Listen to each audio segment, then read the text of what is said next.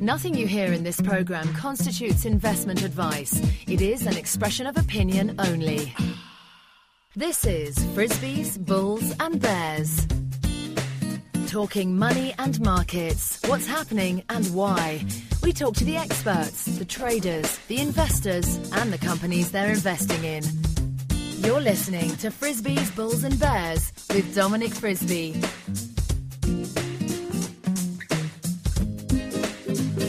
Hello and welcome to Frisbees, Bulls and Bears with me, Dominic Frisby. A reminder that you can subscribe to the show by clicking on the subscribe with email button on the left of your screen, and then you will receive a message in your inbox every time we update a new show. Of course, shows aren't put up on a regular basis, so it's quite a good way of staying in touch. Now, it's my pleasure to welcome back to the show today Larry Pesavento. Larry texted me yesterday and he said he wanted to come on the show. So, Larry, you've obviously got a lot to say for yourself. Welcome back. Have you had a nice summer? Yes, it's very nice. I mean, and all the seasons come together when you reach the twilight of years. You know, it's winter, summer, fall, spring, all come together. You know, so it really doesn't make any difference which season it is. It's always fun. Okay, good stuff. Are you in Tucson at the moment? Yes, we're in Tucson. We spent just about 3.5 weeks in the Orient and in Singapore and Hong Kong doing seminars, and now we're going to be doing one in the UK at the end of October. I'm not sure the venue where we're going to be yet, but it will be the end of October, first week in November. Oh, okay. But what I wanted to talk about today, this is important. You know, the last time I think we were on, we were talking about that August 27th date.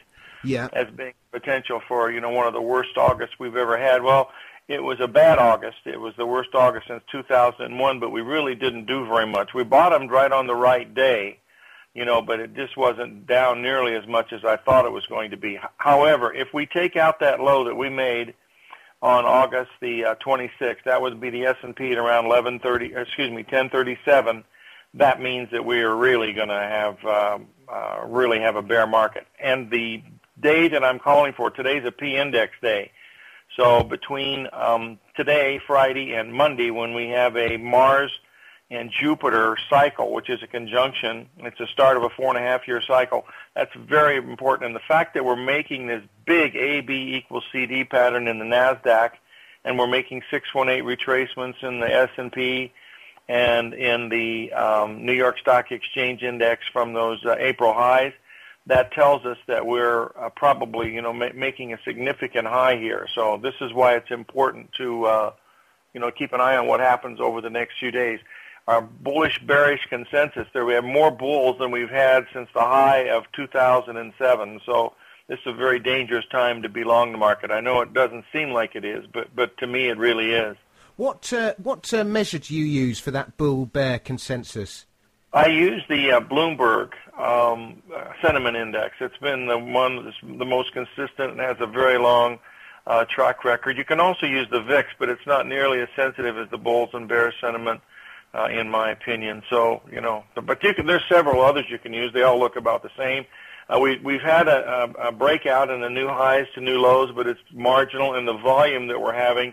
Because, we're through the summer months now. We should be picking up volume, and we're really not on the movement to the upside. So it tells us that, there's not a lot of interest in stocks at this particular time. But the real problem, I believe, Dominic, is in the bond market because the whole Larry, world is... Yeah. Hang on a sec. Before we go on to the bond market, just sticking with the stock market for 1 second, if I may, just to say that I'm nothing like the technical analyst that you are, but what you're saying kind of ties in with my own work in the sense that I see 1125 as a major point of resistance on the S&P and 1040 basically is the line in the sand, or maybe even 1020. But if those two go, we're in a range, in a kind of 100-point range between those two areas. But I would favour a break to the downside ahead of a break to the upside, particularly given that September and October have a tendency to be bad months, and particularly also given that I don't think we've had the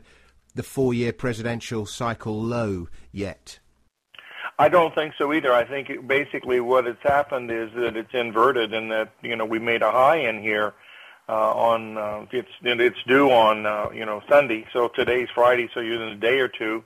But I do agree with you. The seasonality is such that in the last 13 years, 11 of those 13 years in the September-October period we've been down, and 8 of those years were almost crash-like scenarios where moves were more than 8 or 10% in a matter of a few days.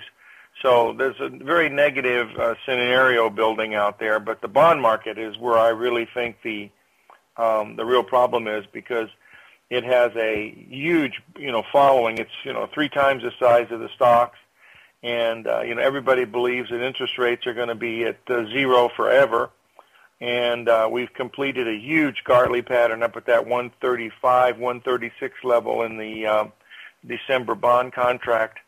And the most important thing, though, is that we made historic lows in interest rates, on the 2-year note. In other words, it got down to 0.5%. Mm-hmm. And I don't know anybody that would loan anybody any money at 0.5% for 2 years, but, people are doing that to the U.S. government, so that usually signals. And that pattern that was there was a huge butterfly pattern just on the long-term, weeklies and monthly patterns, the butterfly pattern at 0.5%. Interest. So it's really quite interesting what's going to happen here in the next 2 weeks, I think. Do you not think if the stock market sells off, bonds will find a bid? I don't think that's really necessary, because they went up together, they went down together. The correlation, intraday sometimes is, pretty good, but you look at it, if you overlay them one on the other, sometimes you don't get the correlations that you think of, and you have to I think you have to treat it as an asset class, much like you would treat gold or real estate or anything else. And that's why I think the market's set up to hurt a lot of people in that bond market, just like it did in 2008 when it went from 142, down to 114. That's a huge drop. So what are your targets on this move? Well, the first thing is if we can close below 128, and we got up to, we're trading at around 130 right now. But if we close below 128, that would be a signal that we're going. This next coming week is when we come in Monday, we should be hard down in stocks and bonds and everything. Even gold. So we'll see what happens come Monday. Maybe it inverts and everything goes straight up, but it's really set up for a down week, coming into next week, because we've been up since August the 27th with basically no correction, and that in itself is very ominous. Okay, so let's move from bonds to, I'd like to talk about currencies, gold and oil. Which do you want to discuss first? I think we can talk about the gold, because we've broken into new high ground. We haven't really ran away anywhere with the gold market, but we've got some targets up here right around 1,300 to 1,340 that I think they're doable, but whether they can make it or not with these cycles that are coming in next week, we'll have to wait and see. The silver has, still making retracement moves, as is platinum and also copper. But, gold still could make the 1,300 to 1,340 without any trouble at all. That's just 1 day's trading now with this type of market. The currency markets, the dollar has major support down here at this 81 level. We hit a major Fibonacci level in that particular index today, the dollar index, which means that we made a 618 retracement to the upside at that 131.50 in the euro and at 157 in the pound. So both of those levels are very important. So if we close above 132 in the euro and also 157.5, 158 in the pound, that would probably mean the dollar is going to go down lower, but until that time, we're still in a bear market in the euro and also in the pound in a longer term basis. We just had these huge rallies. So you think the dollar's going to have a bit of a rally from here against those two currencies? Oh, it's at major support at this 81 level. What do you make about the dollar against the yen? Oh, the yen! Oh my gosh, what a nice move that was. We've had a 3-drive pattern that we've been waiting to form at the 81.5 level, and we got to 82.5, and then we've had a pretty strong 3-point rally coming out of this level. What you want to watch now in the yen is to watch the first pullback. you want to see that the pullback should come down to around 84.5, which would be a 61% retracement of the move that we've had so far. And I would be looking to be a buyer, of the dollar against the yen, because I think the yen could really start to weaken up after all this. This long-term pattern on the yen is just like the bond pattern. It's just a very bearish pattern. It has a 3 drive to a bottom pattern, and those patterns are very powerful. However, when they fail, they fail badly. So you have to be a little careful. Okay, and now let's turn our attention to oil then. Yes, the crude oil. It's just been about as perfect technically as you could ask for in the crude oil. I mean, we have been in an uptrend for the last 6 weeks. Every pullback is stopped at either the 618 or the 786. It's made these beautiful ABCD patterns. The last one came in at 78, and the line in the sand is basically 71. If we break below 71 in the crude oil, we'll probably go down into the handles will be into the low sixes, 62 to $65 a barrel without any trouble at all. But that's what you want to watch, is that $71 per barrel level, because we bounced off that so perfectly that if it is going to do that and hold its own, it will not, in other words, to be bullish, it will not go below $71 a barrel now. So $71 oil is to oil what 1040 is to the S&P? Yes, that's exactly a good analogy, Dominic. Those numbers are very, very powerful numbers, and that's what I look at as far as the trend, because these are the natural occurring Fibonacci numbers. It has nothing to do with the trend lines or the 250 or 200 or 50-day moving average. It's based on the natural, geometry of what the market's doing, and it's bouncing off these lines, making a natural trend line, and that's why it's so important. I have to say, I'm a little bit worried about silver, because it could be making an enormous double top, and when silver sells off, I mean, boy, does it sell off. You're absolutely correct. I mean, silver really has a tremendous following of people, because it's they call it as the poor man's gold, and we're really close to that 2150 level in which was that old high from 2008. But remember, silver traded at $54 an ounce back in 1980. So these are just big retracements in this particular market. Mm-hmm. Now, I'm interested. Just one question, Larry, for you is that, I mean, your calls, using broad brushstrokes, you're bearish on stocks, you're bullish on the dollar, you're bearish on most other currencies, you're bearish on oil, but you seem to be a bit more bullish about gold. I would have thought if everything else is going down and the dollar's going up, you would be a bit nervous about gold as well. Well, I don't know anything about the fundamentals, Dominic. All I know is I'm looking at the pattern, and there are several swings that measure up to that level in gold in that 1300 area. Mm-hmm.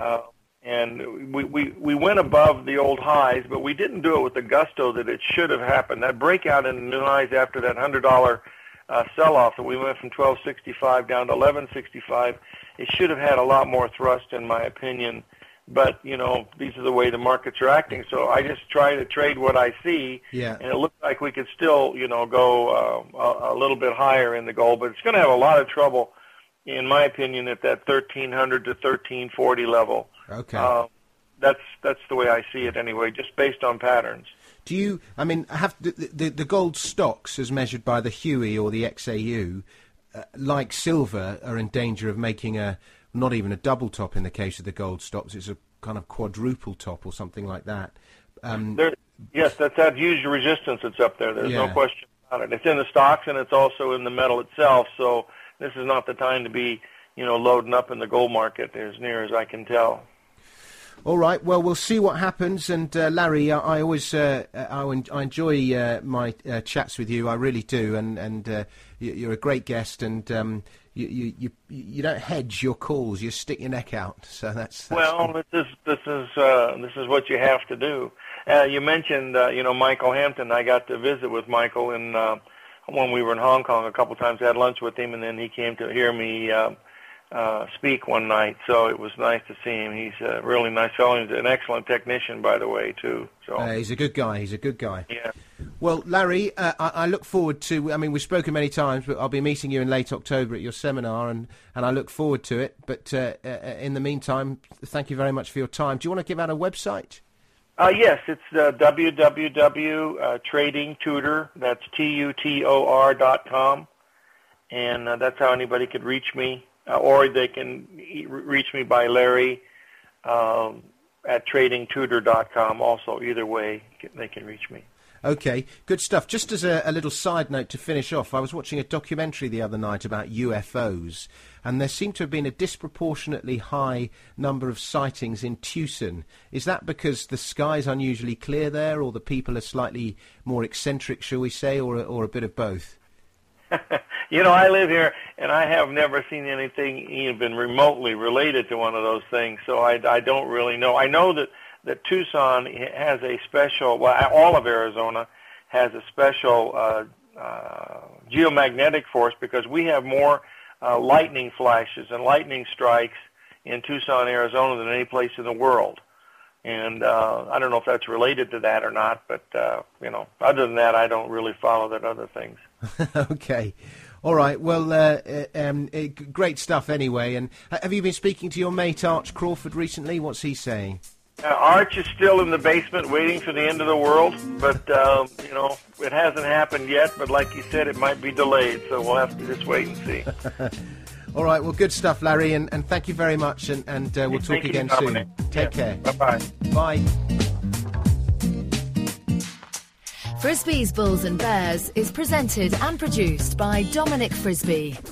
To discuss the markets and have your say, why not visit our forum at globaledgeinvestors.com. That's globaledgeinvestors.com. To join our mailing list so you can be updated as soon as a new show is posted, please email info@dominicfrisbee.net or simply subscribe through iTunes.